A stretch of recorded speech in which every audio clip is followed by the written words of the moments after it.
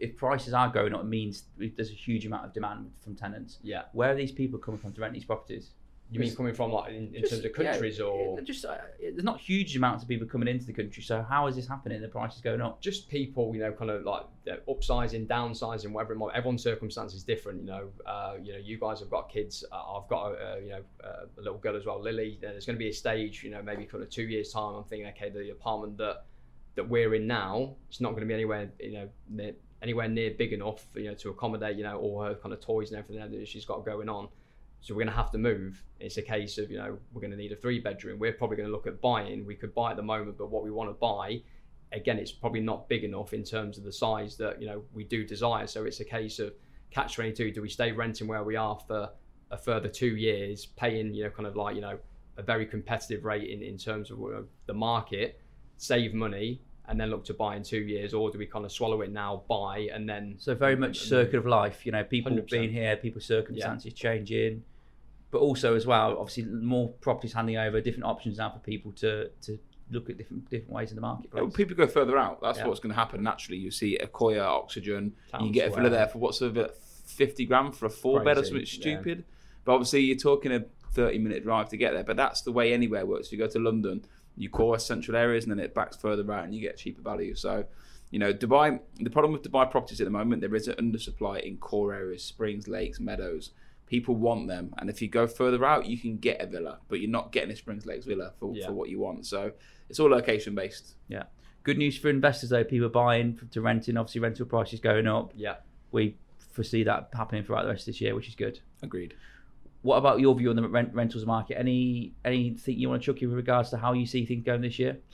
It's only supply and demand. I think anyone who looks at property market, it's simple. You are looking at, there's a lot of tenants out there. There's not a lot of ready properties. What we're going to find is that tenants will convert into buyers, which we're seeing a lot of.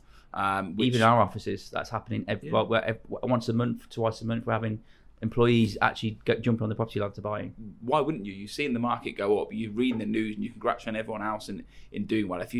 I've just been in a meeting with one of the largest banks in the UAE, and I said to them, "How are you finding the market?" I said, "What's the common trend?" They said 90% of their clients are end users, and most of them are people that were renting over a 5 or 6 year period that are now converting into.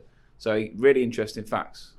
Before we wrap up, Rich, what obviously doing this job every single day, where would you advise someone to buy an investment property and know that we're going to get a good steady income? It might appreciate in value over time, but we know we're going to get a good profile tenant and good and regular. I think Lewis just hit the nail on the head. I think it's core areas. I think if you're buying a property, let's say in Dubai Marina, Springs, Emirates Living, even downtown, areas such as that, there's always demand there for tenants. A lot of our kind of tenants that we register on a weekly basis are looking Marina, Springs, Emirates Living, downtown, the Greens views, though, not necessarily call them expat areas, but a lot of kind of areas where they're popular, very popular. Exactly, that people do want to go there because they're established, because a lot of the development is Emaar or kind of the big developer names. So I think if anyone was looking at buying for an investment purpose, stick to a core area. Yeah, for sure. Me personally, this is my personal opinion. I know what you're going to say. Okay, me is 2 or 3 bedroom townhouse. Yeah, there is not, believe it or not, there's not that many in Dubai versus the amount of apartments there are.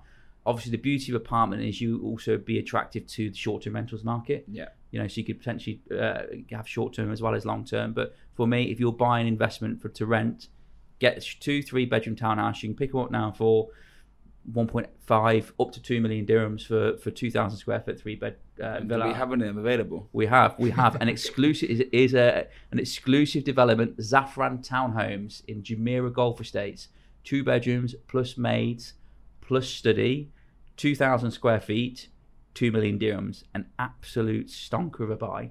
If anyone comes to look at the show home, they will buy one for sure, because there's only 138 units on that development, so resale is an amazing factor.